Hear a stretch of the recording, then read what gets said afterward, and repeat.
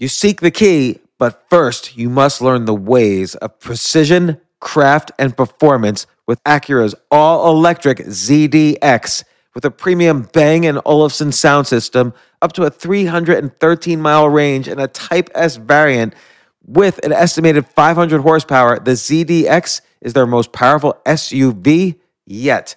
Unlock the energy when you visit Acura.com to order yours today. Life is a highway, and on it there will be many chicken sandwiches. But there's only one McCrispy. So go ahead and hit the turn signal if you know about this juicy gem of a detour.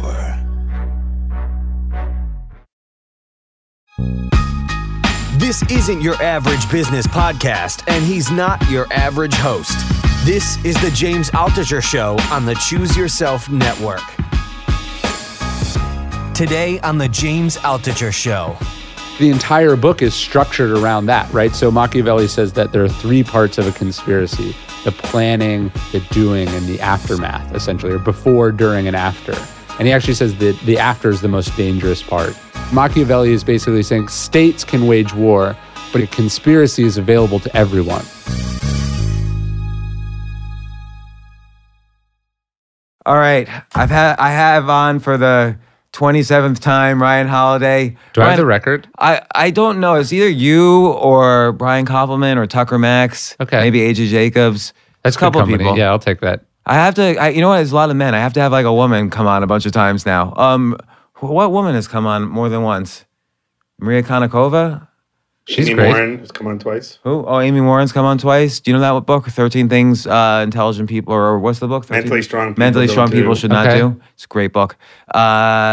Anyway, Ryan. You know who you should have on, who I just listened to her on Lance Armstrong's podcast? Vanessa Gregorius. What's She's a she New York talking Times about? writer. She wrote a book about Consent. consent and sexual assault on college campuses. She's the one in my book.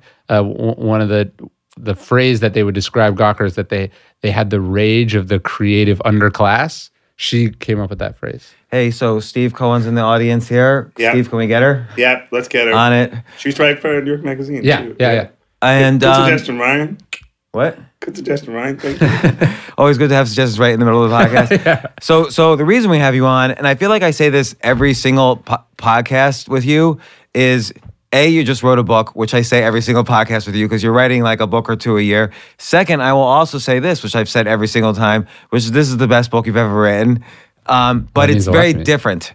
Yes. Your other books, like Ego is the Enemy, Obstacle is the Way, and other books have been more kind of in that, I don't want to say, they're not quite business self-help, but they're in that stoicism category. You've really reawakened kind of interest and kind of current and modern interest with your modernist view of the philosophy of stoicism. Mm-hmm. So I highly recommend those books. This book is not that, although there's elements of your extreme knowledge in that area, plus in many other areas, there's elements of that in here, but this is an actual story. This is the first This would be story you've written. narrative nonfiction. I Yeah. would say is that like when I was writing it, I was thinking like John Volant or Robert Kurson or I was people thinking like Robert Kurson. Rich I was- Cohen. I was thinking Rich Cohen. I wasn't thinking like a Malcolm Gladwell, Right. who does narrative nonfiction, but with another umbrella around it. Say like Outliers is a lot of stories, but there's the outlier component around.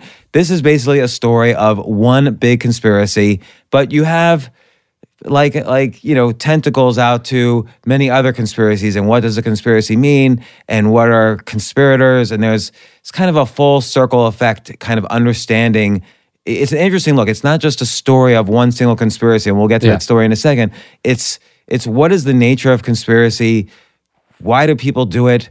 What's the outcome? What are the lessons learned? Yeah, I tried to make this singular conspiracy a way to sort of, because I think it does represent this thing that humans have been doing since before Machiavelli, right? Like it's you screwed me and now I'm going to ruin you, or I think this king is a tyrant and I'm going to dethrone them, or I have this idea that's controversial and I want to inject it into the cultural consciousness, but I'm going to have to do it,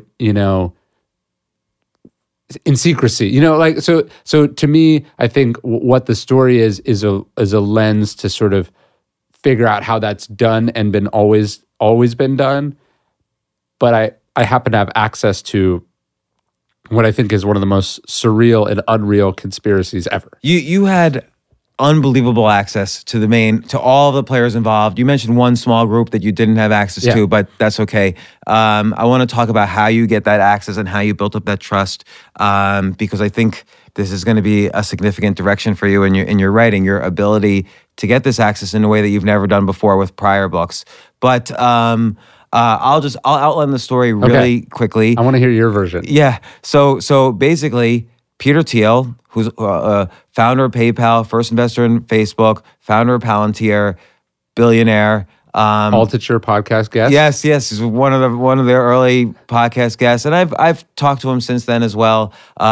Master level chess player. Yes. So I think our ratings are right about almost exactly the same, and I think very good guy. But anyway, in 2007, he was Gawker wrote a piece about him, basically outing him or saying he was gay. Yes. And he took offense to that because he wanted his private life to be private, which is a reasonable expectation no matter what. And Gawker took the opposite view, which is that free speech is free speech, no matter what. And you refer to this later on in the book, but no matter what level of compassion is involved, that's not relevant. Free speech is more relevant than compassion. Right. And so Peter Thiel realized correctly he couldn't fight this fight. That wasn't the fight to fight. It's not illegal to out someone in most circumstances. Right. It's actually very hard in general. If someone writes something bad about you, because many times someone has written something bad about me and I've spoken to lawyers, it's actually very difficult to do something about it. Basically, you just have to take it. Yeah. Yeah, there's lots of things you have to prove. You have to prove either how malicious intent, or you have to prove some sort of financial damages, which is very difficult. That you're not a public figure. Yeah. Things like that. So there's a lot of ambiguity in the law. Even though, supposedly there are libel laws and defamation laws, it's actually really a gray area. So Peter Thiel decided, you know what? This person, Nick Denton, CEO of Gawker, and Gawker itself, has made an enemy. Yeah. And I'm a billionaire. So essentially a billionaire has infinite resources. Mm-hmm. Nothing is too expensive for a billionaire unless they want to buy a company for $5 billion. Yeah. You can't if you have $1 billion. Essentially, you can buy anything else and lots of it. And so Peter Thiel said, okay, they made an enemy. I'm going to take a step back and figure this out. And there's other things that happen. Co-conspirators joined in and pitched him ideas and stuff, but I'm going to stick to the broader outline, which is that finally he found a vehicle by which he could bring down his enemy. And so he secretly funded the lawsuit between Hulk Hogan and Gawker. Gawker published a sex tape. An illegally recorded sex tape of Hulk Hogan having sex with his best friend's wife. Right. And by the way, I didn't know this was happening at the time. I think it was like 2012 or 2013. I had dinner with Bubba the Love Sponge. Really? Hulk Hogan, and it was a weird dinner. I'll tell you had about dinner it. with both of them? No, just Bubba. Oh, okay. Yeah. And Bubba's lawyer, incidentally. But they didn't mention this case. So Gawker published this sex tape. It was illegally recorded. Hulk Hogan did not know it. He was really devastated by it. He asked them to take it down. They refused because, again, for them, free speech was more important than compassion or Hulk's life. I appeal to you as a human being. Please take this down. Which, of course, and they don't do. Yeah. How many page views did it get that first week? I don't know the first week, but it ultimately does 7.5 million views. Right, which is significant revenues for them. They subsist on advertising. Nick Denton ran it for not only Gawker, but all this umbrella websites that were focused on gossip and revelation and so on. And so Hulk sues.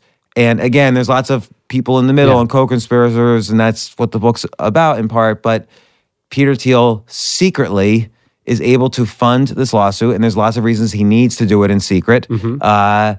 And Hulk Hogan wins this enormous $141 million. $141 million, which basically puts Gawker into bankruptcy and Nick Denton into financial stress and other people into financial stress. None of them had any idea Peter Thiel was behind this. They were thinking, well, how is Hulk Hogan paying $20 million worth of legal bills? Right. And with $20 million being, as you mentioned, 1/3 of 1% of Peter Thiel's net worth, so nothing to him.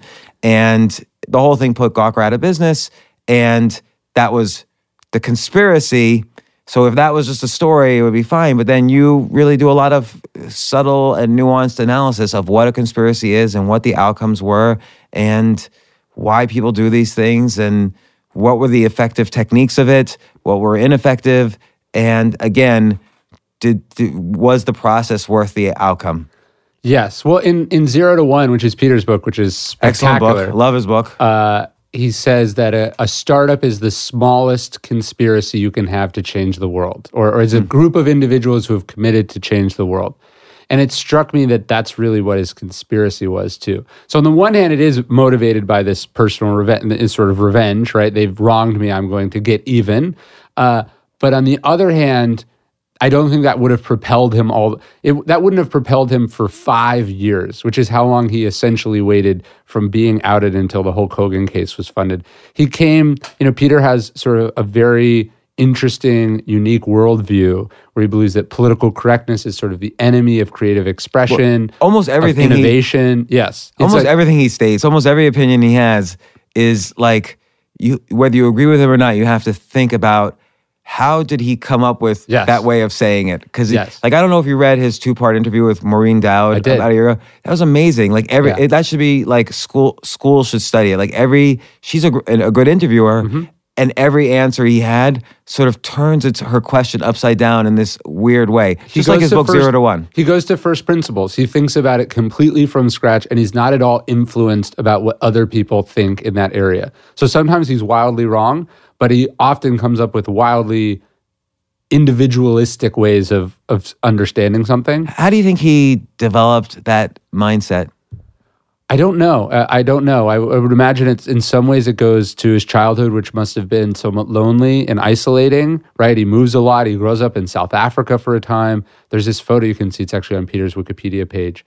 He's like wearing like this little schoolboy outfit, and at like 6 years old is carrying a leather briefcase. Okay, you refer to that in the book. That kid must have been very isolated. You're going to see it in the eyes, but must have clearly been so brilliant that he saw through, he must have seen through all the bullshit around him. So that forced him to go to new things. And what's also interesting with Peter is when you talk to him, like if you were to ask Peter to describe even like how Nick Denton views the world, Thiel would describe it. Thiel practices what he calls the steel man argument. Do you know what that is? No. So most people argue or view the world from a straw man perspective, right? Like, what do I think most Donald Trump supporters think? I have a very I have the worst possible assumptions about them, right? Like, people support Donald Trump because they're racist, because they're not very educated, or whatever, right? With this, that's the straw man. Peter, why is it straw? It's just called, like, you're building a straw man. Like, if I was arguing against you, I'd be like, here's what James thinks. It'd be this. Actually, here's a good example, because I just listened to your Jordan Peterson interview. You know, the famous interview where the woman was needling him and she was saying, so what you're saying is each time she was doing that, that's a straw man argument, right? Where she was presenting a caricature of his views to then argue against. Peter does the opposite. He's incredibly charitable. He gives you your strongest argument, and he really thinks about what you think, and then he challenges that head on. You know, which is interesting, which is related to Robert Cialdini's book, Influence.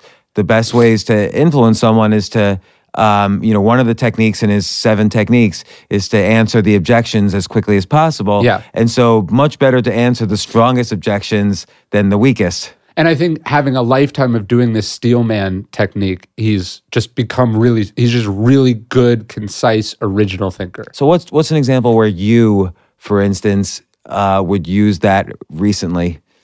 Well, like when I was writing this book, it would have been very easy for me to caricature either side, right? Like, and actually I had to really, AJ Delario, who runs the article, the Hulk Hogan article, I really spent a lot of time trying to, originally, when I was writing articles about him, I would say I was guilty of simplifying him and making him into this sort of cartoonish villain.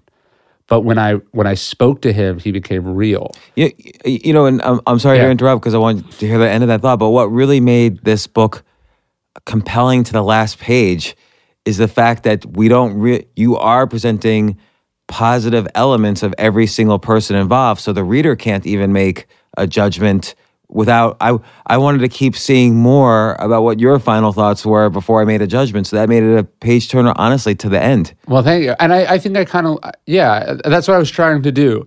But it was work. You know what I mean? It was much harder it's much harder to argue against the strongest points of someone's point of view than to attack them where they're weak. You know what I mean? Mm-hmm. So obviously, the end of the story, we know this is one of those cases where we know every aspect of the story, but then there's your insights into the story. And then I do want to ask, you got access to Peter Thiel, who's very, again, it's not always, you can't just call up any billionaire on the phone and talk to them, and they're willing to fully participate in a book where they don't really know your opinion on it. And you got total access to Nick Denton on the opposite side. Sounds like you had pretty good or total access to Hulk Hogan. I mean, there seemed to be less of his opinion, but he wasn't as important as the conspiracy in a weird way. When I decided to make it about the conspiracy, in some ways Hulk Hogan became a little less important, although he was the sensational celebrity in the trial itself, right, and a lot of the other coverage.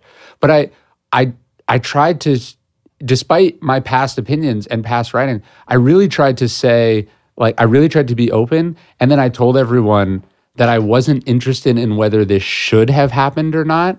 I was interested in what happened. And that was really true.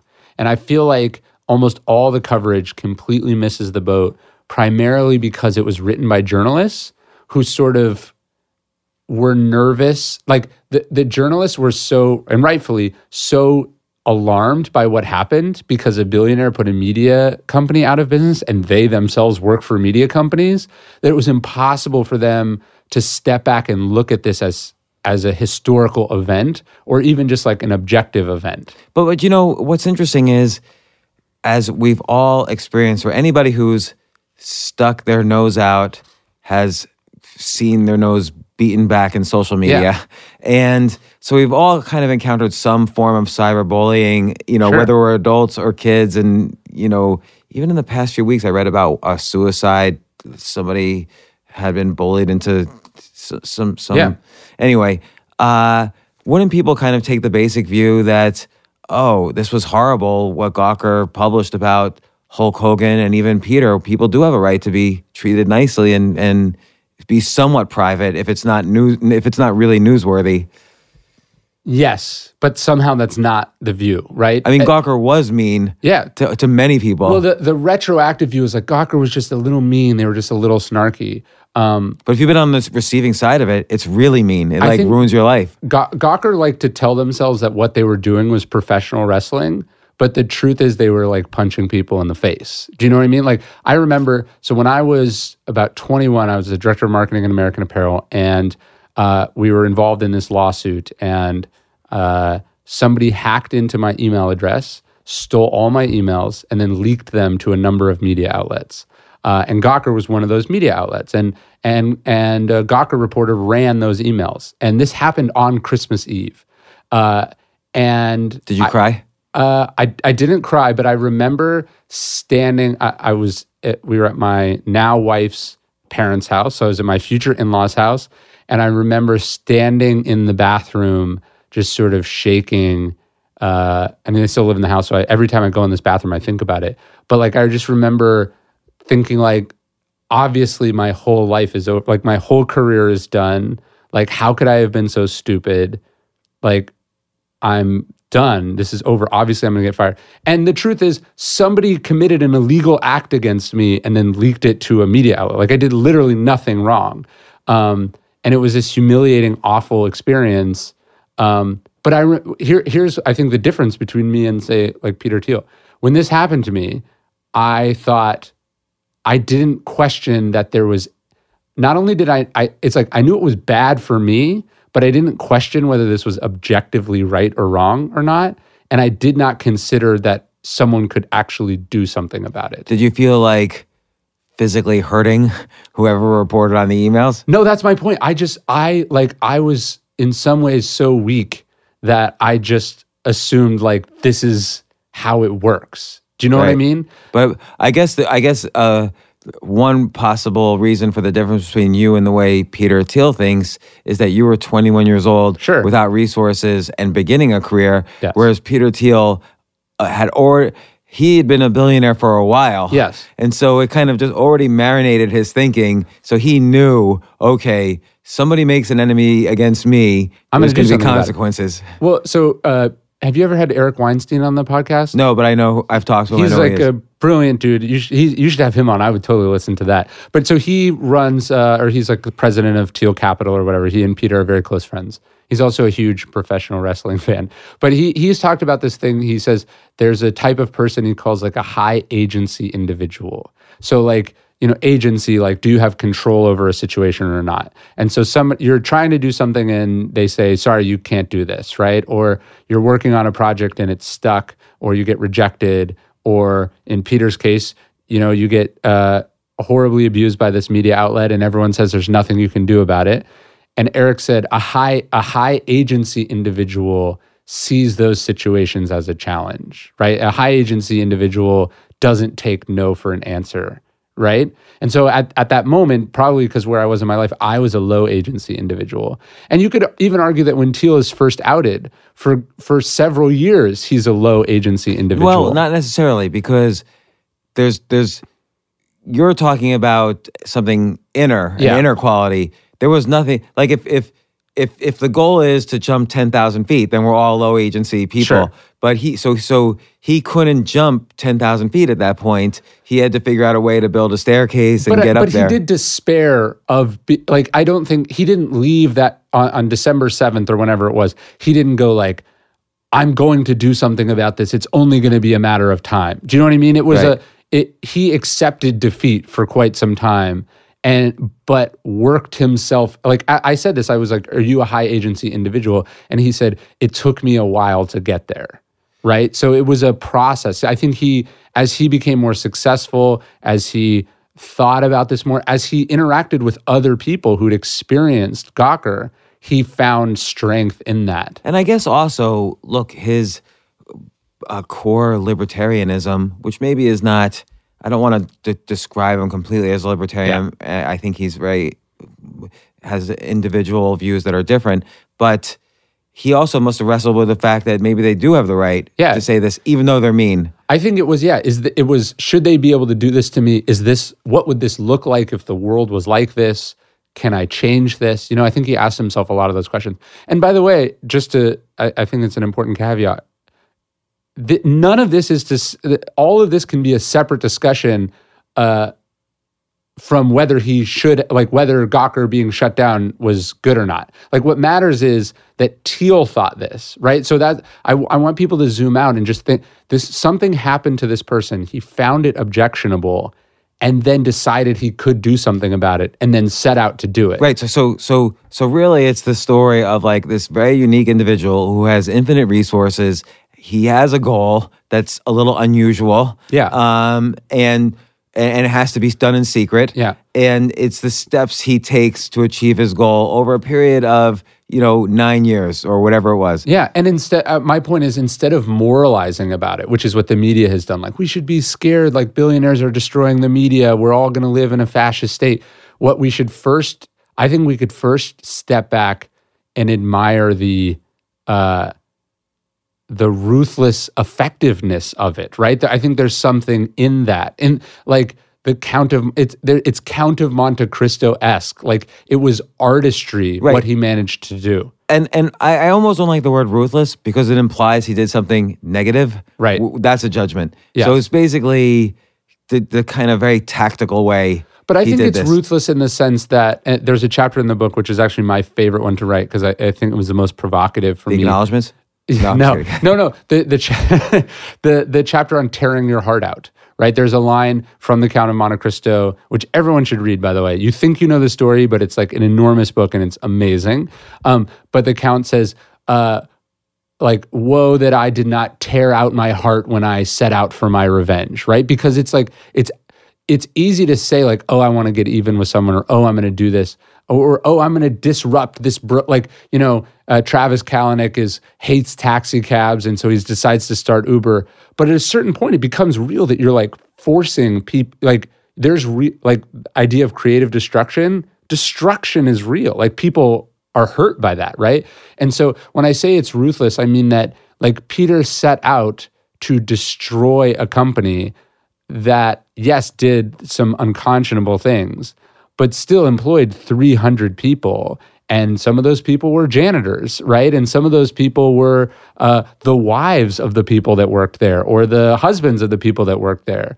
And, even for Nick Denton's flaws, I mean, he's someone I've spent a considerable amount of time with now. He's a complicated person, just like everyone else. So how did you get both sides to basically give you full access to something that was so high stakes and so recent, really, that the emotions must be still running high, even if they claim not to be? Well, I think there's a couple of things. So one, with Peter, he had seen my previous writings on Gawker, so he knew I would at least give him a fair shake. Did you call him, or did he call you? He emailed me. And he just said, "Hey, I read one of your articles about Gawker. Let's have dinner sometime." And this was after it was known that this is after he was unmasked. Okay. Yes. And so that conversation was like, he was open to talking about it, and the idea of doing a book came together pretty quickly. I said, look, I'm not interested in telling your story. I'm not going to carry water for anyone. If I were to write something, you would not be able to see it until it came off of the printers. Right. So like those were my terms really early on. And then as it happened. And was there ever, I want you to continue, because I don't want to be accused of interrupting too much. But was there any point where you were worried he was going to cut off access during this process? Yeah, all the time. Because he could just change his mind and say, I don't care anymore. Well, it wasn't even just that, like, I found out in retrospect, like, people around him were, like, very worried about the book and continually telling him, like, do not do this. This will be a huge mistake. But he was really into it. But it was also, like, he would say, like, okay, Ryan, let's talk on, like, Saturday at 2 p.m. And then, so I'd, work my whole day around it. And then at 2 p.m. he wouldn't have called. And then at 3 p.m. he wouldn't have called. At 4 p.m. he wouldn't have called. And then he'd text me and go, actually, can we do 7? And so then I'd wait till 7. And then he'd email me at 7 and go, actually, can we do Tuesday? And then like 3 weeks later, we would talk. And like, so I just had, like, I knew that if this was a chore for him, he would just say no. Like, he didn't need to do it. Right. And so a lot of it was just patience, like just being willing to be the lowest thing on his priority list. Even though you were the lowest on his priority list, he still wanted to get this story out correctly. Is there a little bit of ego? Like, so all the journalists are trashing him. Yeah.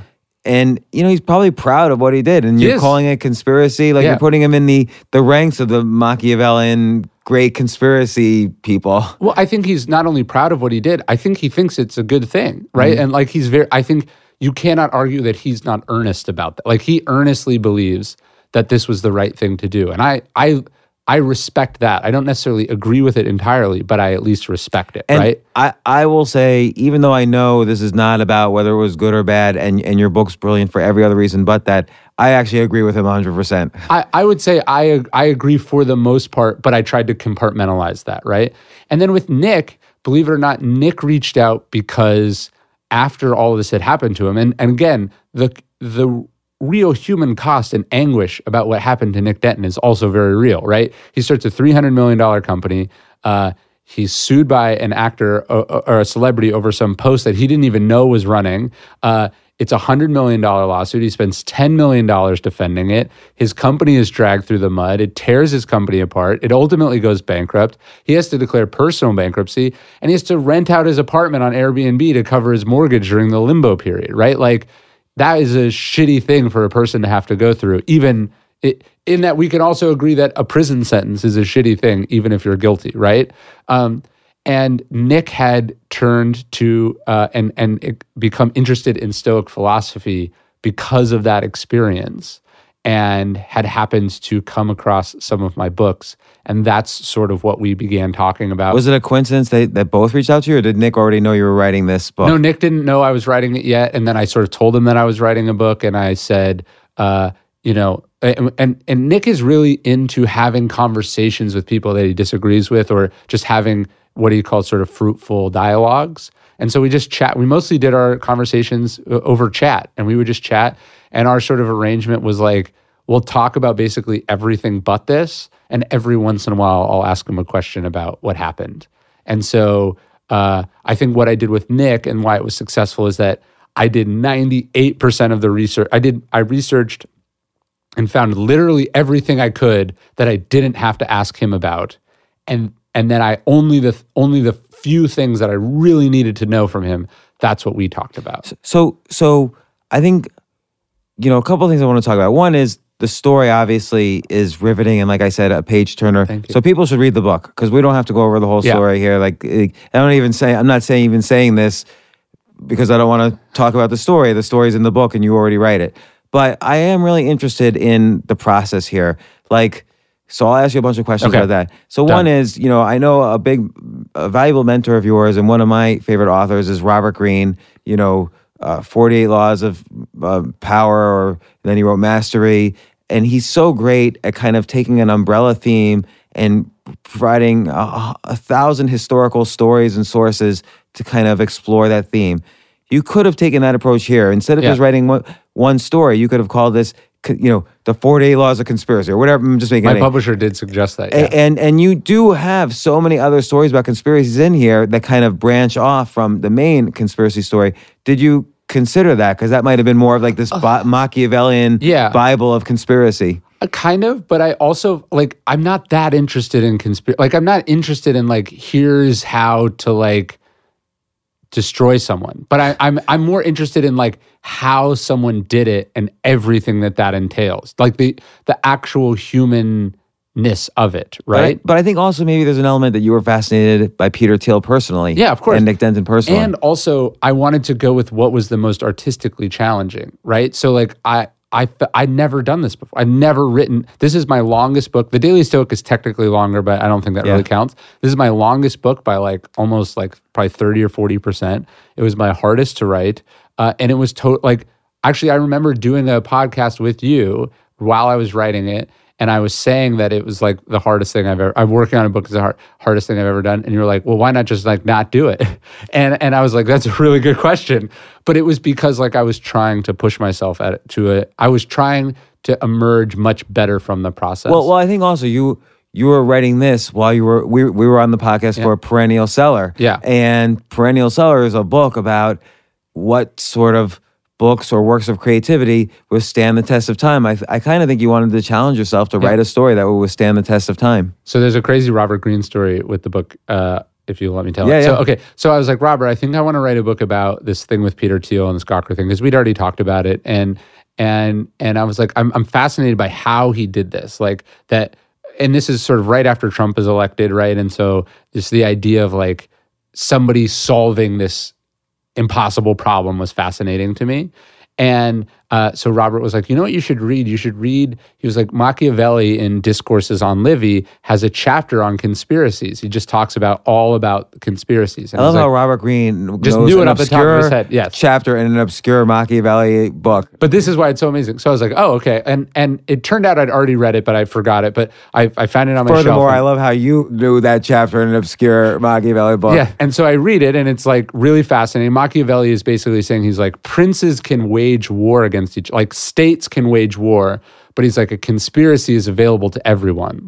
Anyone can conspire against the king. And in fact, that's why it's actually really hard to be the king, because so many people want to dethrone you or hurt you or whatever, right? And so I read this, and then maybe 2 weeks later, I'm in New York, and I have dinner at Peter's house. This is the scene that I describe at the beginning of the intro, and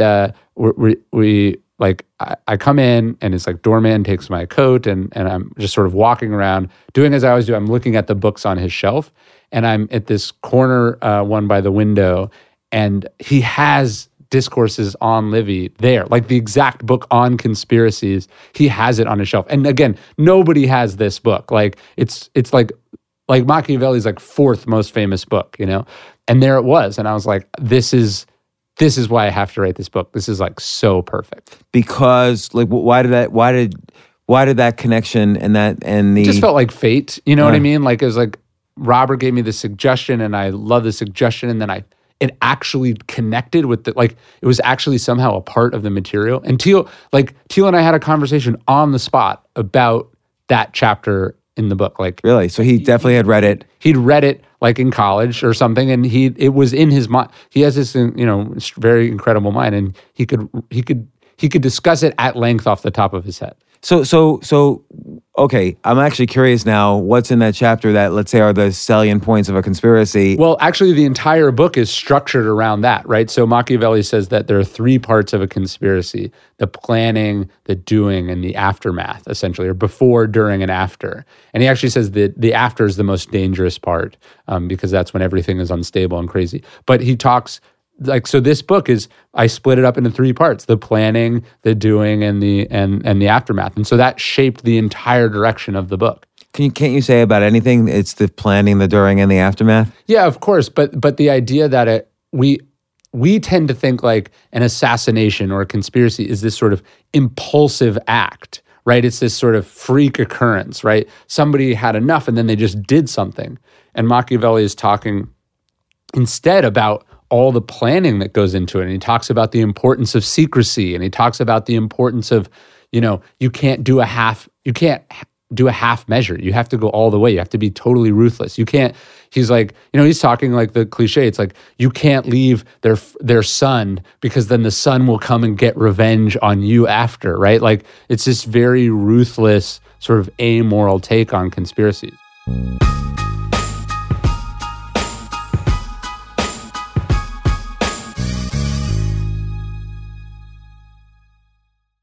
I have to say, Airbnb has changed my life. I just love staying in Airbnbs. Like in about a month, I'm going to Cocoa Beach, which is right next to Cape Canaveral. I'm going to watch some rocket launches. I'm going to, of course, be staying in a very nice Airbnb on the beach.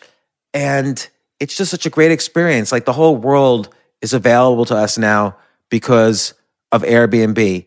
But whenever I'm at an Airbnb, I always realize, the home that I left to come to this Airbnb, I could be making money on that right now by hosting and being an Airbnb myself. So, and I've known people, I had a friend who basically, made a living from turning his home into an Airbnb. So if you have a home, but you're not always at home, you do have an Airbnb there. And it can easily fit into your lifestyle, and it's a great way to earn some money. Your home might be worth more than you think. Find out how much at airbnb.com/host.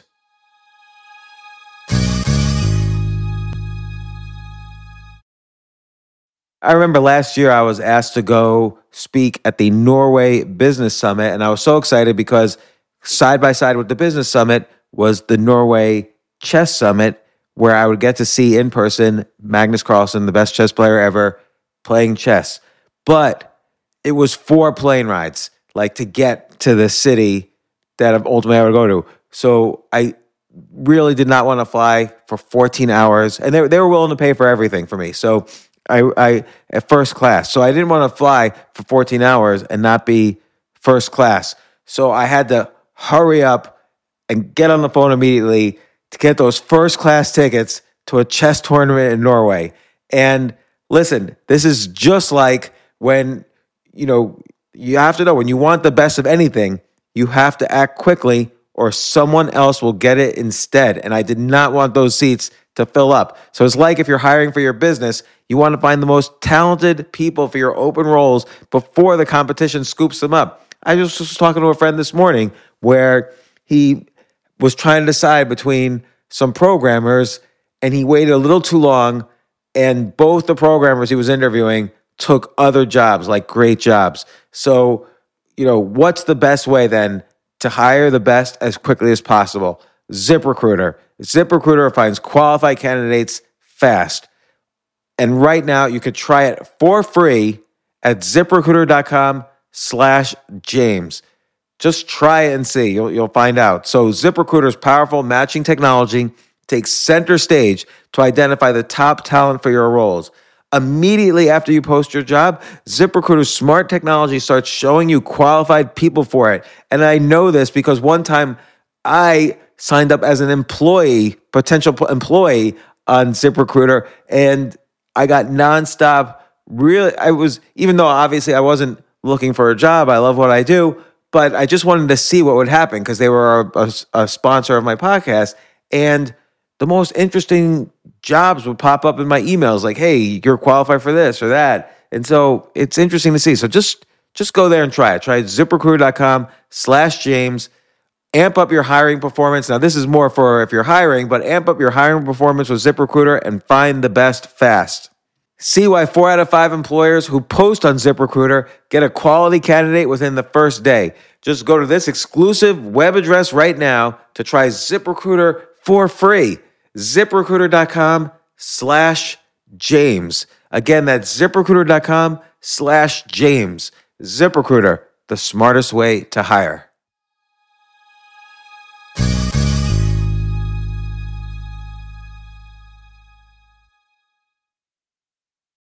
Life is a highway, and on it there will be many chicken sandwiches. But there's only one McCrispy. So go ahead and hit the turn signal if you know about this juicy gem of a detour.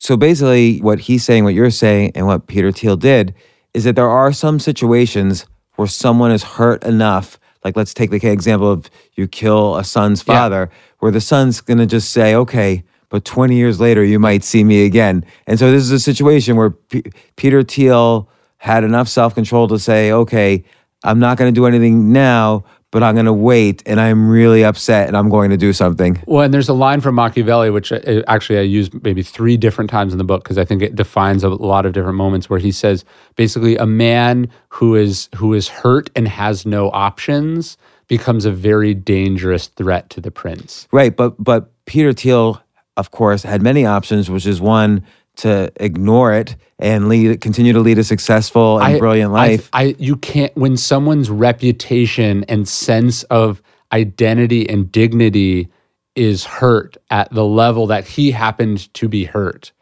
I don't think he had no option for him. Like, yes, of course, he literally could have done nothing. But I think with who he is, to be able to sleep at night, he had to do something. Right, but I'm sure, like you described that situation when you were 21, and today with the internet now, every single day someone probably tries to attack your reputation, my reputation, the reputations of the listeners. It's not like I'm sitting around thinking, oh my God, I'm going to get back at this person like all day long, or I would just be obsessed every day. But that's the point. When Gawker picked a good victim in me, right? Because like I'm a nobody, I don't have a lot of resources. I'm not familiar with how the world works. Do you know what I mean? Like Gawker picked someone who was predisposed to take it when they wrote about me. I still think if you live life at where anger is planting the seeds of your goals, the results, it's like you say towards the end of the book, even, in the aftermath part, the aftermath is going to have some unintended negative consequences. Well, I make no I don't believe I know anything, and I definitely know I didn't say anything about whether Peter Thiel is a happy, contented human being or not. To me, that's a totally secondary point. Do you think he is right now? I suspect he's happier than people think, but if you ask it, like somebody asked, I was listening to a podcast once, and I forget who it was, but they said, "Are you happy?" And he said, well, and when Peter's flustered, it's really funny. He's like, he makes these sort of noises, but and then he sought to define what he was like. Well, it's really hard to define what happiness is, and that's usually if that's your answer, you're probably not coming at it from a happy place. Okay, but I agree. Happiness is hard to define, but well-being or contentment is a little easier to define. Yes, but if I said, "Are you happy or not?" you would probably say like, "Yes, no, maybe, a little bit, sometimes." Right. You wouldn't ask for a definition of the word because it's also you know it when you feel it, see it kind of thing. So again, you get this great access. I guess you approached your publisher who thought this was a good idea. Well, the book was my own little conspiracy, right? Like I knew lots of people who wanted to write a book about this. I knew that if it was revealed that I was writing a book about it, maybe certain people would be less likely to talk to me, right? Even Nick if Nick was sort of, oh, Ryan's casually doing a book, maybe he's going to be more open to talking to me than when he sees a press release for a book, right? And so keeping it kind of low key, keeping it secret was really important. And it was sort of like, 3 people at my publisher knew that I was working on this book. And our internal acronym was UMB, Untitled Media Book. And so when people asked what I was working on, I said I was working on a book about media. When I tried to interview like reporters at Gawker or even some of the fringe characters in this, I said I'm working on a book about media, which is true, but it was a unique take on it. And then it was only, this is kind of funny, once I was about 2/3 of the way done with the book, and I knew that whoever was first to this story would have a big advantage, right? Because like people aren't going to read 10 books about this or 3 books about this. There's going to be one.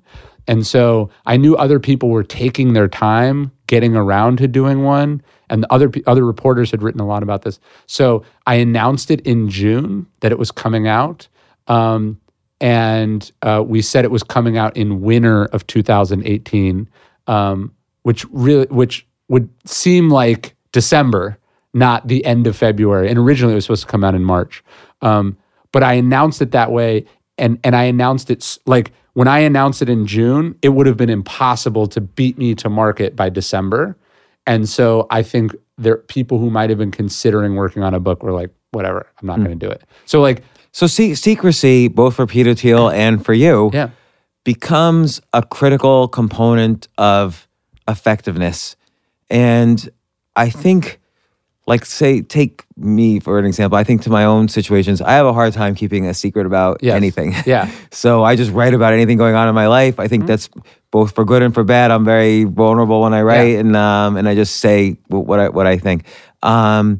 But you know, I think one of the things you maybe learned from writing this book is how effective, because it's unclear immediately why, it's unclear at first glance why Peter Thiel felt from the beginning he needed to be secretive, because there's a benefit to saying, I'm Peter Thiel, you're wrong, I have a huge platform, I'm right, and I'm going to destroy you. And there's a certain amount of ego in that too, right? It feels good. It feels like you're making progress. And it might be progress because he does have a huge platform with people who pay attention to him. Yeah. And he might have been saying, hey, you went too far and I want people to agree with me, and then we're going to fight. Well, I do like, Peter's always questioning things. And so I think he's like, wait, why do I have to tell this person that I'm coming for them? Right? Like, why would I give them a heads up? Right? That would seem silly. And so that was part of it. And yeah, it's like, if I'm working on a book and I'm trying to beat these other people to market, why am I going to give away why am I going to give them progress updates on how it's coming along so they could use that information to beat me? But let's take the flip side of it is, let's say you're starting a company. Yeah. And as you mentioned, Peter writes, this is, the smallest type of conspiracy you can do. And there is this creative destruction involved. Sometimes as soon as you start, you say, this is what I'm doing, because you want to scare out the competitors, and you want to get money, you want to raise money for it, you want to get excitement for it around you. Yeah, so you want to be known as the voice doing it. Sometimes there's marketing advantages to being, but it's like, why do you have to tell people what you're doing? There really is it's not that you should never tell people what you're doing. But you should think about it. Why are you telling people about what you're doing? And is there actual tangible benefits to doing so? So Peter must have reasoned, and you could tell me if this is true or not, he must have reasoned that the benefit would be that he has such a wide platform, probably just as wide as Gawker in some ways. He has such a wide platform, he could have maybe gained public support. But the negative, which would have been substantial, is that the attacks could have gone from the courtroom to attack Gawker, further attacking Peter, and the entire media industry attacking Peter, and maybe the consequence of that would have affected the outcome in the courtroom. So he decided, okay, my platform isn't big enough to withstand that if I want to be effective. Yeah, there's a dictum from Napoleon where he says, never do what your enemy would like you to do for the reason that he would like you to do it, right? And by the way, that's a proverb in chess as well. Never make the move your opponent wants you to do. Because they want you to do it, because it's good for them, right? And I think Peter realized, if Gawker knew that I was involved, it would change their legal strategy, right? That's the interesting thing about this. Gawker thought they were winning for the vast majority of the events from 2012 to 2014. They thought they were slowly winning a war of attrition against Hulk Hogan. And, Peter has described Hulk Hogan as only a single-digit millionaire, which I think is something that only a billionaire would say and with a straight face, but Reminds it's true. Me of Rockefeller's expression about J.P. Morgan. So J.P. Morgan died, and in his will, he left about $80 million to his family, and Rockefeller said, I thought he was rich. Yeah, exactly. And so a single-digit millionaire cannot spend $10 million fighting a legal battle. They cannot fight a 4-year legal battle. It's just too expensive. This is what I was wondering when I was reading it. I'm sure Gawker tried to settle, and you briefly mentioned this, but why didn't Hulk just settle at some point? Why did he keep going? And when did he find out Peter was involved? Like after. So he only knew a rich businessman was funding his lawsuit. So why did he stick with it as long as he did when he could have settled for millions probably? I think a couple reasons. So one, they do some mock trials. This is way later on. They do some mock trials that give them like almost irrefutable evidence that like they have a super good case and they are going to win. But the other thing, and this is something Machiavelli says, he says like you must be either like much stronger than your enemy or you must hate them very much, right? Like you got to have one or the other. And Gawker had so mistreated Hulk Hogan, both in running the sex tape, both in rejecting his plea as a human being. He must have been so angry. And then in the course of the trial, they were just needling him. And then somebody, we can't point fingers because we don't know for certain, but then suspiciously, other parts of the tape leak during the trial, right? Or before the trial, when Hulk Hogan was not aware he was being recorded, he said a bunch of racist things on camera, like disgusting, vile, racist things. His daughter was dating a black man, and he really didn't like her boyfriend, and he's venting, and he says all these racist things, and he's recorded. And suspiciously, these leak in 2015, right around when the trial was supposed to originally happen. So Hulk Hogan loses all of his endorsements. He is immediately turned into a huge villain. He's kicked out of the Wrestling Hall of Fame. So one of the reasons he proceeds and doesn't take the money is that he basically has nothing to lose. He's so angry. Did he have, so you refer to a co-conspirator, a young man named Mr. A, you refer to him, who approaches Peter Thiel with this entire strategy outlined. Did Mr. A or the lawyer, I forget his name, Charles Harder. Did they say to Hulk, listen, we got you on this. You're not going to worry about the bills on this. Was there any sense also? From the beginning, he knew he wasn't going to have to worry about the bills, but they and he really trusted that, like, because they could have just been saying it as far as he was concerned. Sure. Or they could have abandoned him at any time also. Also, would they have, let's say he lost after rejecting a settlement, did you ever get the sense that they said, listen, we got your back on this no matter what? Don't give up. Let me say no comment on that. Okay. But they leaned on him quite heavily and convinced him that it was mostly upside and very little downside for him to continue. And I think he was very ready to be convinced because he had come to see what he was doing as heroic and important, right? There's this one of the sort of discoveries that is uncovered in the process as they're researching Gawker, and then it becomes a seminal moment in the trial. There's this video of a woman having sexual intercourse on the floor of a bar. And Gawker had run the tape, and then when she'd asked them to take it down, they said, look, you had sex in a public place, like you got to live with it. And they said, like, just suck it up, like this will pass. And then internally they forwarded around and they were like, blah, blah, blah. They were making fun of her and stuff. When this is uncovered, I think Hulk Hogan and some of these other stories, I think Hogan and Mr. A and Thiel began to believe that what they were doing wasn't about them. It was for these other people. Like, I think still, it's hard to, let's say, if you're Hulk Hogan and you just got all your income cut off, it's hard to say, to leave $10 million on the table. Of course. But I think it was a combination of those factors. Confident he's going to win, really no financial downside. And then also this had become kind of like an epic quest. So like I read a story like this in part because it's fascinating and you're a good writer and I know some of the people involved, so it became, for me, extra fascinating. But I also try to look for positive lessons. Yeah. And I think you give those, even though it's weird. Like, it's not like I'm planning any conspiracies of my own. I think that's almost an unhealthy way to think. Me too. But I think people should, when they're trying to be effective, there is a component where you have to sort of analyze, okay, how much is going to be secretive? How much am I a chess player trying to outwit my opponent? and how much I'm going to be just totally open. So I think that's one lesson. Another lesson is what you just said, either I got to be more powerful or I've got to be more, let's call it motivated than my opponent. And what's say another lesson? Well, I think the reassuring thing I took from it, I might have mentioned this earlier, is this sort of extreme competence, right? Extreme competence? Competence, yeah. Mm-hmm. Like, he did a really good job. Like, you could disagree with what Thiel did, but he was like special forces level organized and strategic and creative about it. Because as you say in the book, it's not just the Hulk Hogan case. It's almost selection bias that Hulk Hogan became the case. He would have won with another case. Right. The lawyer Harder was sending out lawsuits and cease and desists like every day, it sounds like. And even Denton admits this. Denton's like, if it wasn't Hulk Hogan, they would have got us on something else. Because there was like an onslaught from this guy and from Mr. A.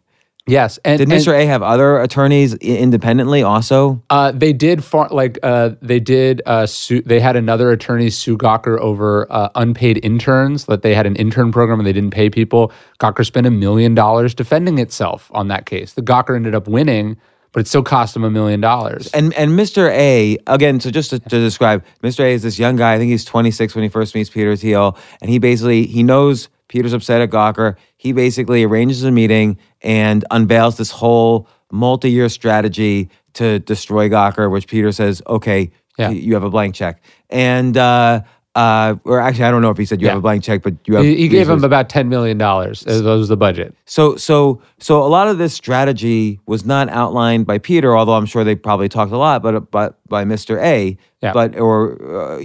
So I'll kind of hit from every angle, be secretive, find people who are really motivated to continue because settlements are going to happen all the time. And it's almost death by 1,000 cuts and then one big slash to cut off the head. So when I said it as extreme competence, that's maybe that doesn't sound super prescriptive. Maybe it's that being right is not enough, right? So I think we live in this culture where it's like, okay, I'm opposed to this, so I'm going to sign a petition about it. Or I don't like this, so I'm going to write a really thoughtful Medium post about it, or a really thoughtful Facebook post about it, or I'm going to change my Facebook avatar and that'll really show them. Do you know what I mean? And I think what Thiel realized and what Thiel's sort of actions are a testament, and at least to me, is it's like, no, actually sometimes really serious situations require taking action and getting their hands dirty. Well, do you know what I mean? This is what we were talking about earlier, is that, and we're talking about it for a variety of reasons, but nice intentions with nice tactics aren't always effective. Yes. If your intentions, so then it always begs the question: do the means justify the outcome? And that's what this is about. If you want to be effective and you believe in what your final outcome is, and the means don't damage other people irresponsibly, I guess, then the means probably do justify the outcome. Look, and that's the central question of Machiavelli's work is, do the ends justify the means? And I don't think they always do, but I think they sometimes do. Okay, when don't they? Well, let's assume your intentions are good.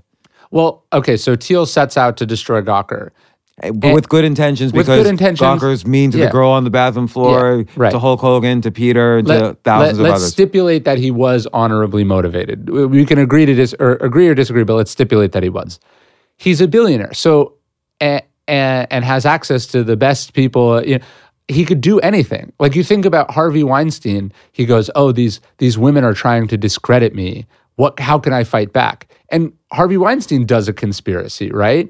And he hires like Mossad agents to spy on these women. They pretend to be reporters, columnists, and media people. He basically bribes the media. He does horrible things. So like all of those things were options that Thiel could have done, right? Like maybe worse. All the things that Russia has done in the 2016 election, Thiel could have done. I mean, Thiel owns the majority of a company called Palantir, which is like the most opaque but powerful sort of defense intelligence company in the world. Like, he could have hacked into Gawker's servers. Although if he had done that, and that was revealed then the consequence of that would have been much more negative for him than anything else. Certainly. And although this has become a narrative, I'm not saying he seriously consider doing those things.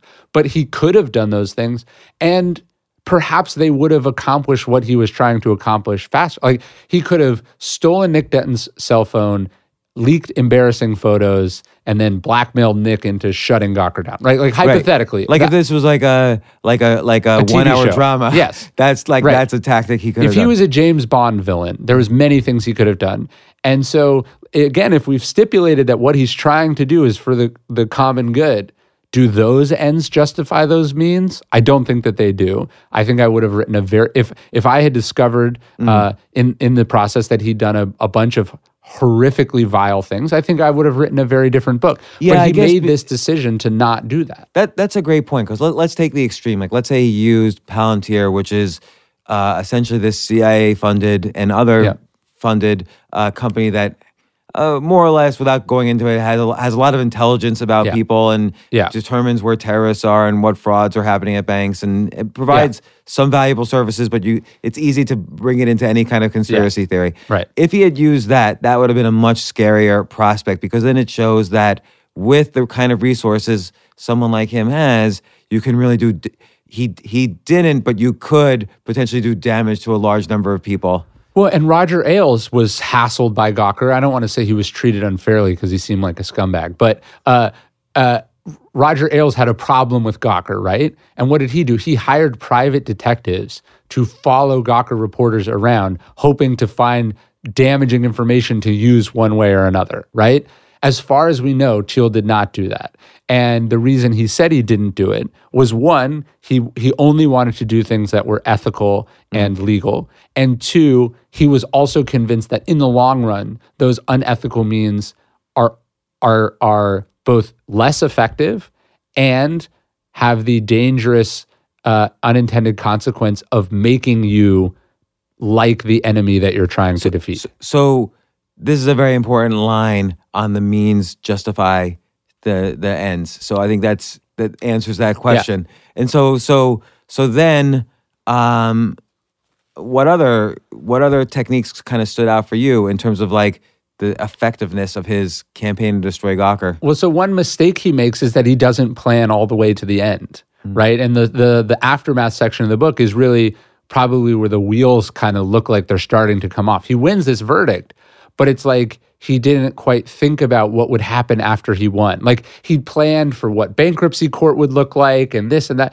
but he had no plan for whether if his role was ever exposed. He had no plan if Gawker realized that it was him and then started coming after him. He rushes headfirst into endorsing Donald Trump, which creates not only a political backlash, but it paints retroactively everything he did in a negative light. So let's hit a couple of these issues, including the Trump one. But first, I think the first thing is he didn't realize what would happen if his role in this was exposed, even in the aftermath. Yeah. Which you could, on first glance, you could think, okay, nothing will happen because he won, so it's over, so who cares? So maybe there's an ego thing about, don't mess with me. Yeah. But it also sort of shows, for all these tinfoil hat conspiracy theorists out there, how hard it is to have a conspiracy. Right. Because like people say, 9/11 was a conspiracy. You know how many thousands of people would have to be involved? And here's a case where like 3 people were involved in the conspiracy and they're still exposed as a conspiracy. Yeah.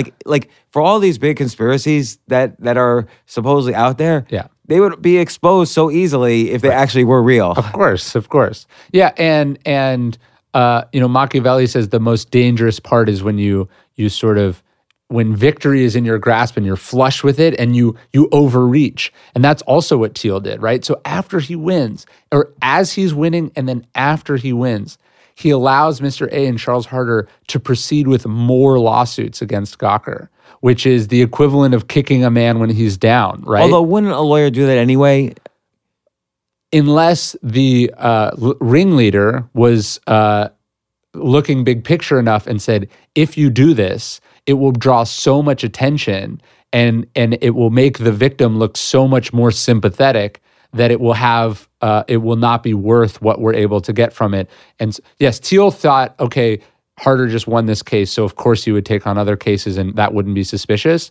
But I think Hulk Hogan, who's more of a showman, who knew what it's like to be kicked when you're down in the ring, knows that actually turns the crowd against the winner. And so could Peter Thiel have said, okay, Gawker is just one part of the problem, but there are many sites like this. Could he have maybe... That would have been one way, and he could do it now, but if he was to say like, find causes of action against Breitbart, or... Which you point out in your conclusion is that what if he had done that? Because Breitbart certainly has had many Gawker-like stories. But instead, Thiel has a friendship, or he blurbs Milo Yiannopoulos' book. Thiel, he endorses Donald Trump. Thiel gets sort of flush with victory. I think Thiel makes some associations that make it impossible for people who would otherwise be sympathetic to what happened. It makes it impossible for them to support him. So I want to ask about the Trump thing, but I also, one question that came up, the only person's name who you never reveal in the book was the co-conspirator who sort of had the whole idea. Yeah. Like several years after the 2007 outing of Peter Thiel, Mr. A shows up, assuming that Peter Thiel would still be interested in this because Thiel had comments in the media and so on. And then it's a huge process from beginning to end. If I were Mr. A, I don't know if I would have this patience. Like, essentially, the question is, did Mr. A get rich off of this? So Mr. A was paid $25,000 a month for 5-ish years. Right, which is great for a 26-year-old. Yes. And by the way, that's great for everyone. Right. But you're associating yourself with a billionaire hedge fund manager, and Mr. A sounds like a smart guy. Presumably, he wants other things in life. Well, so I don't want to confirm or deny speculation about who he actually is. So I'll sort of be careful with the answer, because my commitment to him is that I would never say who he was, unless he somehow releases me from that at some point. But I would say that being in Thiel's orbit and becoming his sort of trusted, secretive lieutenant has presented a number of very lucrative opportunities for him. And so, yes, he's doing quite well. So his internal conspiracy was this secrecy, which includes even the very day, plus this competence, plus having a very strong motivation, which is to get close to, you're the average of the 5 people around you, so make those 5 people billionaires and you'll do very well. Well, I say this in the book, but Rich Cohen has this line. He says, one definition of evil is to treat people as a means to an end or as a tool for your own benefit, right? And so of all the motivations on Thiel's side, Mr. A's are probably the least pure, right? To him, this is like this is an opportunity for career advancement rather than some sort of... But he's kind of upfront about that, even in the book. In the sense, and upfront in an oblique way. You don't mention this specifically in the book, but if you're just basically approaching someone you don't know with this plan to destroy another company, okay, it's pretty... He could have come to Thiel with an app idea. He chose this. Right. But he thinks about them equally. Right. And so, but of course, along the way, if he wasn't a psychopath or whatever, maybe they've become friends that's why they work together and so on. But would Thiel have been stuck if Mr. A had ever gotten a huge opportunity outside of Thiel's orbit and left? I think that was a word. I mean, Thiel's problem was once he's picked the strategy, funded it, put it in motion, Thiel's main obstacle, because he was right. Like, it's like he made this complicated bet and he just needs to wait for it to pay off. But if people back out, if your funding drops out, or, any number of mistakes can mess it up. So his big thing was keeping the conspiracy together. Right. Like Mr. A could have just started working at Google and talked about everything. Or he could have written the book. Hogan could have accepted a settlement. Right, but Charles Harder could have said, I don't want to do this anymore. I think we should settle, But for all we know, we don't know, you don't even know what selection bias occurs along the way. And what I mean is, perhaps there were many Hulk Hogan's that seemed like the big case, but they did accept the settlement. Yeah. For all we know is there were other that did happen, lawyers and that they thought were going to be the main lawyer, and they did disappear. We also don't know, there's kind of a bigger selection bias here, which is we don't know what other angry conspiracy things Peter Thiel has going on, where this Yep. now happens to be the one that he won, but other things. He could have a number of other failed conspiracies or a number of other ongoing Right. conspiracies that are. He could be the. I mean, there was that argument a couple months ago where it's like, could Elon Musk have created Bitcoin? Like, could he be Satoshi Nakatomi? It's actually a hilarious conspiracy theory we should start right now, which is that actually it's Peter Thiel. Like, that could be it. Given who Peter Thiel is, So certainly possible. He created digital currency. He basically invented digital currency with PayPal, as It well could as actually be Elon him. Musk with X.com. But that could be his secret. He could be the creator of Bitcoin and have, billions and billions of dollars of Bitcoins, and we would never know. so now the book's out. Yeah. Peter's read it. Nick Denton's read it. Hulk Hogan's read it. What do they think? I don't know if they've all read it. They all have it. I don't know if they've read it. I think to a large degree, they're like, I know Thiel has read it. He got a copy when it came off the printer. What did he say? He thought it was fair, right? He was like, that this was fair was more than I could have expected, right? Because I think he went into the process, especially, a crazy thing is, my books came off the printer like March or February 1st, like middle of January, the Michael Wolff book comes out. So like anyone who was working on a book where they didn't have creative control I'm sure got super nervous. Like, I would have been very nervous if I was Peter Thiel and the Michael Wolff book came out and Trump just got destroyed by it. Do you know what I mean? Yeah. So I think that it wasn't that. Although there are moments like that. I think that it wasn't a total hit job was appreciated. Well, let's talk about the Trump thing for a second, because again, Peter Thiel thinks, let's say, 5 layers deeper than the rest of us about every decision. So, the simplest. So he made a speech at a Republican convention. He not only did he support Trump, but he makes this speech in favor of Trump, which is so against what's the way Silicon Valley was leaning. Yeah. And I'm not saying anything good or bad about what he did or it's a Trump or anything. Position like times 1,000. And by the way, you came out very verbally against Trump with your article, which we even did a podcast about, a letter to your dad, why you shouldn't vote for Trump. So I don't know if that. So question number one is, did that hurt your communication with Peter? I don't know if it hurt it, but I would imagine people close to him were like, you might have set yourself up for something here. Did you discuss it with him? I would ask him questions about Trump. Most of that had to be off the record, but like, did he ask you about your article though?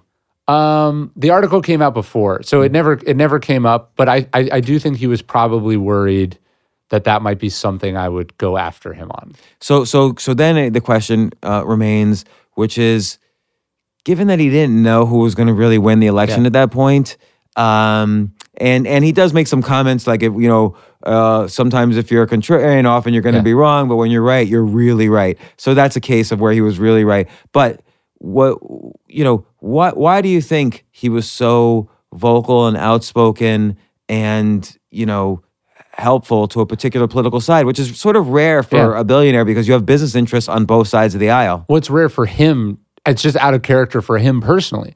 I think some of it was sort of flush with victory. He did something a little bit impulsive. Like, I think he probably wishes in retrospect he had not been so full-throated in the endorsement, right? Because I don't think it made a difference. Like, I don't think his speech at the convention convinced any voters, right? But it just opened him up to a lot of hate and criticism, right? So in some ways, it was secret, it was impulsive. You could argue that it might be somewhat motivated by greed, or contrarianism, or it's an emotional reaction that he really didn't like the other candidate or whatever. For any number of reasons, it's the opposite of what he did with Gawker. On the other way of looking at it, it's exactly what he did with Gawker. It was contrarian. It was a long shot. It was a bet on middle America. It's all these number of things. But like if Hillary had won, then could he have wondered, am I putting Palantir at risk, for instance, which is such a huge government vendor? Yeah. I think the way he looked at it, and I remember we had a meeting, I was interviewing from the book, and then I left, and then like 2 days later, he made that $1.25 million, in donation to Trump's campaign or whatever. And I remember thinking, I wonder, like, what do you think $1.2 million would get you if you donated it to Hillary Clinton? Like it probably get you like a sweater or something. Do you know what I mean? But you donate $1.25 million to Trump at that moment, and he had a seat at the head of the transition team. Right. So it's almost like the way you would evaluate a poker hand. Like, Yes. what's the expected value of this 1.25 million across, he made the bet with the highest expected value. I think that's what he did, which is a totally logical and in some ways brilliant way to do it, but also a completely insane thing to do. Well, and also, again, it engendered so much ill will against him in Silicon Valley. He's even moving to LA. Well, he has Right. homes in both places Right. anyway. Right. So for him to come out and say he's moving is almost disingenuous. Not saying he's lying, but he already had a home in LA, and he already, for billionaires, the world is your home anyway. Right. But he makes this big statement like that he's leaving kind of the place that created his wealth because he hates this one view of Silicon Valley. Yeah, I think it was the endorsement. If he sincerely believes that Trump could have been or will be or is a good president, in some ways we should respect what he did because he certainly paid a very steep price. So do you think over the course of these past, let's say 11 years, he has, not that he didn't have a thick skin before, because obviously you have to have a thick skin to have the success he's had even in 2007, but do you think he's developed a thicker skin? Well, that's the irony, right? He does this thing to protect his own privacy and he becomes famous, like way more famous than he ever could have been. He might even be more famous than Mark Zuckerberg. Do you know what I mean? Like his name is now known and spoken of often, not usually in positive terms. So I think he's had to. And that's your point about the aftermath. To some extent, he has more negative consequences on his reputation than he would have had otherwise. Yeah, in the long run. And now, because the outing in retrospect seems minor. Yeah. Well, look, history is. There's a quote I have in the book from I think T.J. Jackson Lears, and he says, "All history is the history of unintended consequences." And I think, there was Thiel succeeded, and then also there were a number of unintended consequences that we're all reeling from. Do you like him? I'm fascinated by him. I don't know. Like, did you develop a friendship or close to that? Friendship, it would probably be too strong of a characterization, and also something I would be somewhat resistant to while I'm doing a book about someone, I think. But I certainly have respect and fascination and admiration for him for a lot of ways. There's things, I'm appalled by the Trump thing. Like I personally find it repulsive, right? Like I think it was an enormous mistake. But I think this singular uniqueness of him as an individual overrides that. And actually, I have the same attitude towards Nick Denton. I think he was totally wrong. I think Gawker was a horrible, toxic company. In some ways, I think the world is better with it not existing. And yet, I love talking to him. And we I think we talked about this right before the podcast. It's like Gawker was there and did its thing, and now it's gone. But now the entire internet has turned into one big Gawker, I feel. Yeah, and that might, one of the failures of the conspiracy might be that it took too long, or maybe just that, it was impossible. You plug the hole, but the ship sank, and you could make either argument, that it was impossible from the beginning, or that it took too long. And what does Peter think about that? Well, so he said something to me, and it's a good point. Actually, no, Charles Harder said this to me. They were like, find the sex tape, like try to watch the Hulk Hogan sex tape. You cannot find it on the internet. Like, it just doesn't exist. And they were like, at the smallest level, that's an unprecedented victory. Like, we made something that... So how do you think that happened? Well, just because no one wants to be the idiot that puts up that But tape again. a foreign site, like or a site like 4chan or something could easily put it up. But their point was like, we made... Gawker was singularly bad, right? So yes, some of these people are elsewhere, and yes, they sometimes do unethical things, but no website is running something like the Hulk Hogan sex tape again. I mean, I have so many questions, and some of them are about your process, some of them about you. But like then there's just like random questions that I feel Hit me. I feel the book I wanted to know more. Okay. So this is just on the financial side of me. Nick Gawker was not really based in the U.S., right? It was based, he had all these like sub-companies in Hungary or wherever. He sent all his profits to Hungary, yeah. And he himself he owned most of the company, so he probably pulled most of the profits out of the company and put it in his pocket and stashed it away in Europe anyway. Yeah. Was he really ever in trouble financially? Like you say, he had the more Airbnb his place, but I don't quite believe it. I don't. And also the company itself, yeah, they didn't have $100 million in cash to post bond or whatever, but they certainly were hidden in foreign countries. Yeah, I don't think he was like having trouble coming up with money for food. Like he wasn't scrounging in his couch cushions, but he certainly felt the pressure and the pinch, right? Because also he's having to pay these legal bills out of his own pocket. Out of his own pocket? Yeah. What about Gawker's pocket? I mean, but that's his pocket, right? So you're a company, you have $50 million a year in revenue. You can't afford to spend $5 million a year on legal bills. You know what I mean? Right.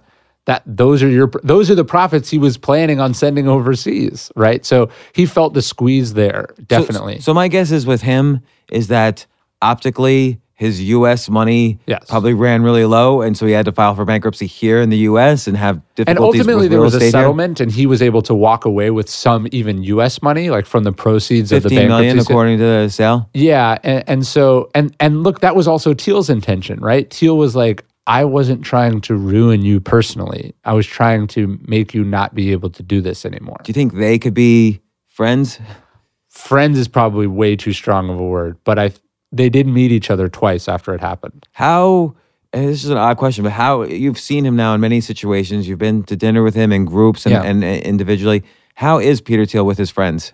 Because he's always portrayed in the media as, a little bit offbeat. He's a little bit offbeat. I mean, he's more relaxed. He's more casual. He's friendly and loose. But at the same time, and maybe I relate to this a little, it's like he would rather be talking about chess moves or oil futures or, the collapse of college education. You know what I mean? Like I think his favorite thing to do would be to have a 6-hour dinner conversation. And are you aware of any, you don't have to say what they are, but are you aware of any other secretive long-term missions he's on? I'm not. But that was, I end the book sort of, he's standing out on his, almost like Gatsby on the pier, looking at the light. Dinner. And he's just thinking, and I was just like, I wonder what he's planning. And for you, again, well, first, before we get into some concluding questions, I do want to highly recommend the book. Oh, thank It's you. Conspiracy by Ryan Holiday. It was a page turner. It was really, really interesting. And all your sub stories, it reminded me of Robert Greene's works. Like, I'm very proud of it. If it sells 0 copies, I'm still really proud of it. No, I think it's a great educational book about this time in history and the role of the internet and what it means also to not only about conspiracies, but what it means to be a billionaire and those kind of resources. Like actually, this is a dumb question, but what's a billionaire?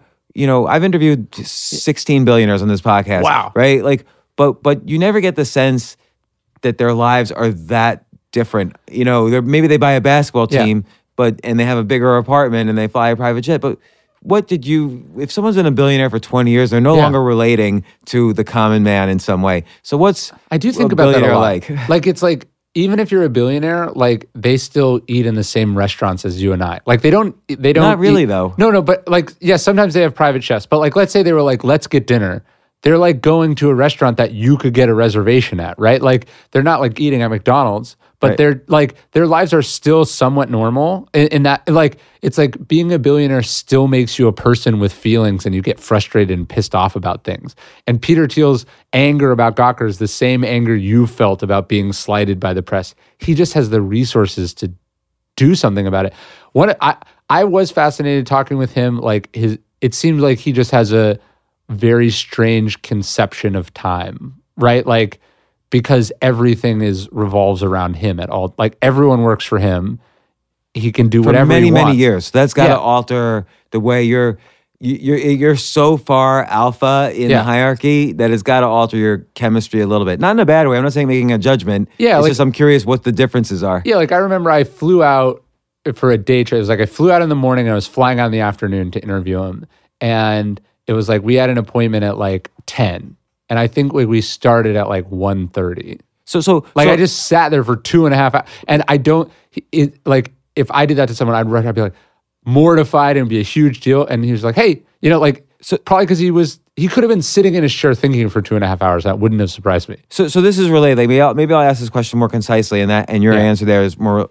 If you didn't see any, if you met somebody and you couldn't tell from any material decisions they were making, like, oh, I'm going to buy a jet or I'm going to fly to Hawaii for the week. If you couldn't see any material evidence that they were billionaires, what personality things could you see? And you could say that person's a billionaire, not just a 100 millionaire, by the way, but a billionaire. Yeah, you see it with like really good, really big, famous musicians or really truly famous people.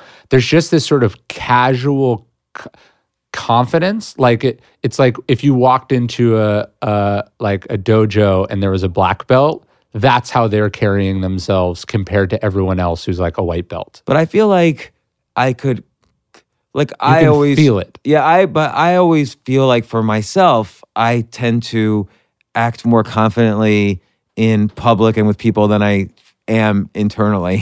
So I feel like that's a feeling you could cultivate inside yourself. But I think you just sort of internalize the power that you have, and you just sense that power a little. Not that they're not awkward and they're not still human, but there is just a certain power. I remember this weird, like on the meeting that I describe at the end.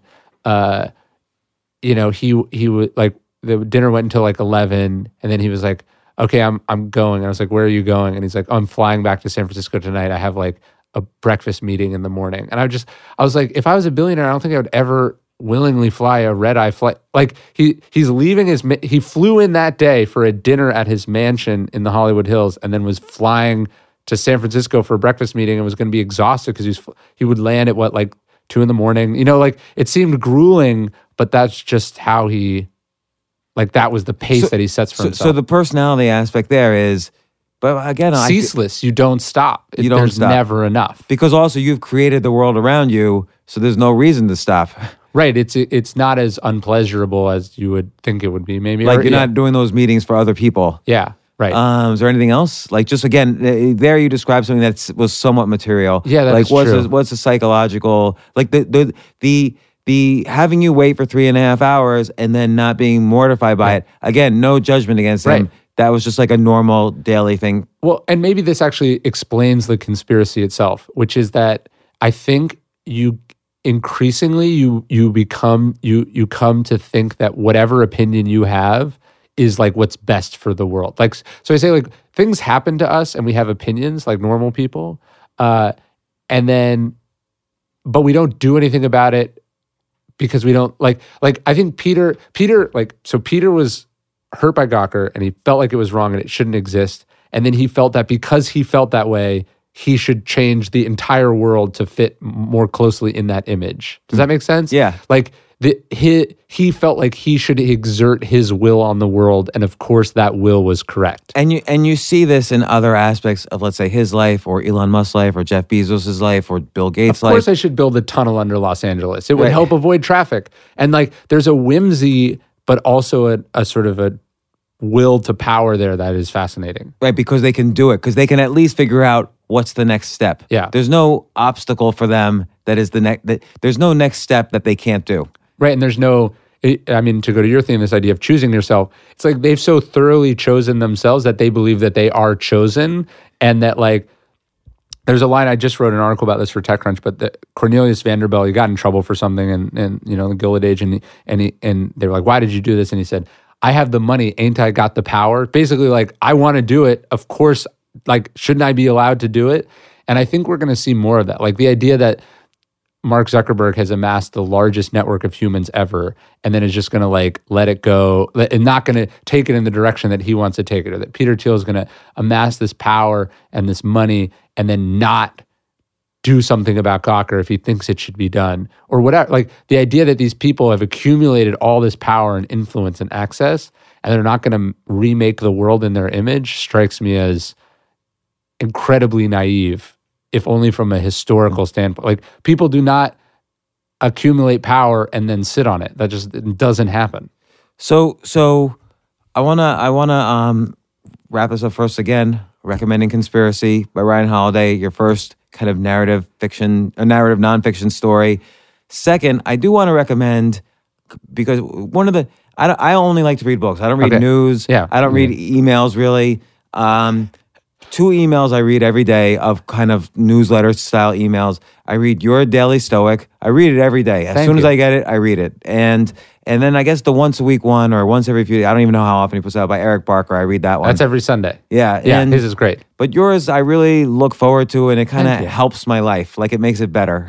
I read. I'll add. Do you read Matt Levine's email? No, for I don't. Bloomberg. It's financial, so maybe you wouldn't like it. But I don't like financial. His my favorite. He writes for Bloomberg, and it's like really contrarian, interesting stuff. I like him a lot. Yeah. And I will recommend all your Stoic stuff. Like ego is the enemy, obstacle is the way, is all great stuff. Daily Stoic, which is related to your email. Sure. So, and then final question. Okay. What surprised you in this story that was this incredibly effective technique used on either side? What surprised you about how effective it was? So like one of the pivotal moments is that in the jury consulting, they realize that overweight women are the most sympathetic to their sort of case, that overweight women have been cyberbullied, that they're really sensitive to body images, they don't want people posting random things about them on the internet. And so like they figure this out, and it's gross, right? It's gross to think like, hey, we're going to pick jurors based on this superficial understanding of them and then exploit their perceived body issues. But I feel like that's okay. I feel like that's an effective technique, and that's probably a fact that you learned. But it doesn't strike me as surprising that a lawyer would statistically profile what their ideal juror was. Yes. So I'm gonna give you another chance to come up with an effective technique. No, what I'm saying is that when he set out to destroy Gawker for being this bully, I don't think he would have predicted that he would have found himself there. But when he was there, he did what he that's where the tearing your heart out comes in. The competence. Yes. Yeah. And so I think that was a very interesting part. What's another element, a lesson? I think interesting for me was how Nick Denton moves forward. Yes. It reinvents his life and seems to be actually happier. In some ways, yes. I said to Nick, I was like, aren't you bitter? Like, I feel like I would be horribly bitter. Someone did this to me, whether I was partly in the wrong or not, whether I believed I was in the wrong or not. How did you just walk away? And he was like, I spent a lot of time thinking about how much worse it could have been, that it could have dragged on longer, that I could have lost everything, that other people could have been hurt, that I couldn't have sold the other sites and, secured employment for the rest of the writers. And that's a very Stoic exercise, is just find something to be grateful for, even amidst, complete personal catastrophe. Okay. And there's what I said is like, there's character in losing, and there's rarely that much character in like destroying someone.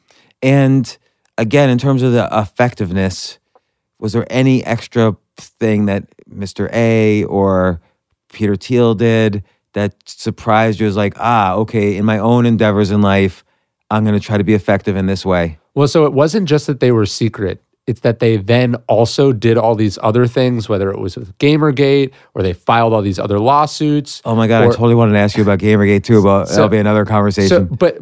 So on the one hand, they were being secret about their intentions. And then on the other hand, they sort of waged this campaign of disinformation and chaos and confusion that like utterly distracted Gawker and made it so they didn't guess the secret. And I feel like that's straight out of like one of Robert Greene's books. Yeah, or Sun Tzu. He says all warfare is based on, deception. So like deception is different than secrecy. Secrecy is just not telling someone what you're doing. But deception is lying about it and confusing them. And that's what they did. And I think that's partly why they won. And what's your next book? I'm sure you're working on something. It's a secret.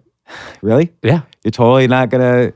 I'm not gonna talk about it until I have some headway. All right. Well, Ryan Holiday, once again on the podcast, such a pleasure. Conspiracy, page turner, really like a thriller. And thanks for coming on again, the podcast, like your 15th time on the podcast. Thank you for having me. You've been very generous. Next time on the James Altucher Show. You graduate with this economics degree. You go from strip club DJ to Uber driver to stand-up comedy. What gave you the kind of ability to say, nope, I'm not going to do what my parents want me to do? I think it's fear and desperation. What were you afraid of? I mean, just picturing myself sitting behind a desk until I was 65. A lot of people say, okay, I'll do this for a few years while I pursue another dream. Right. You didn't do that. I couldn't. After 2 months at this internship, I literally wanted to kill myself. Like, can't do it. Physically, it was impossible. What veered you into comedy? Look, it takes a lot of desperation, especially for me who never really grew up with stand-up. I wasn't like, oh, I saw Eddie Murphy on stage, I need to do stand-up at some point. It wasn't that. It was just like, well, fuck, what am I doing in my life? Nothing. So Googling local open mics is the last step before you Google what's the best way to kill myself. So I did that. I Googled local open mics.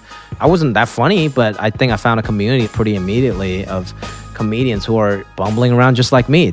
There was a sense of purpose there. You know, if you get good at this, there might be a future at something.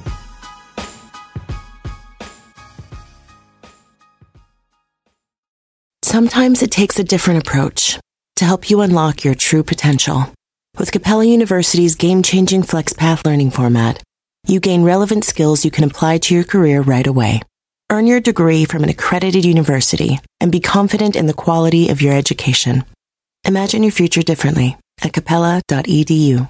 Capella University is accredited by the Higher Learning Commission. Learn more at capella.edu/accreditation.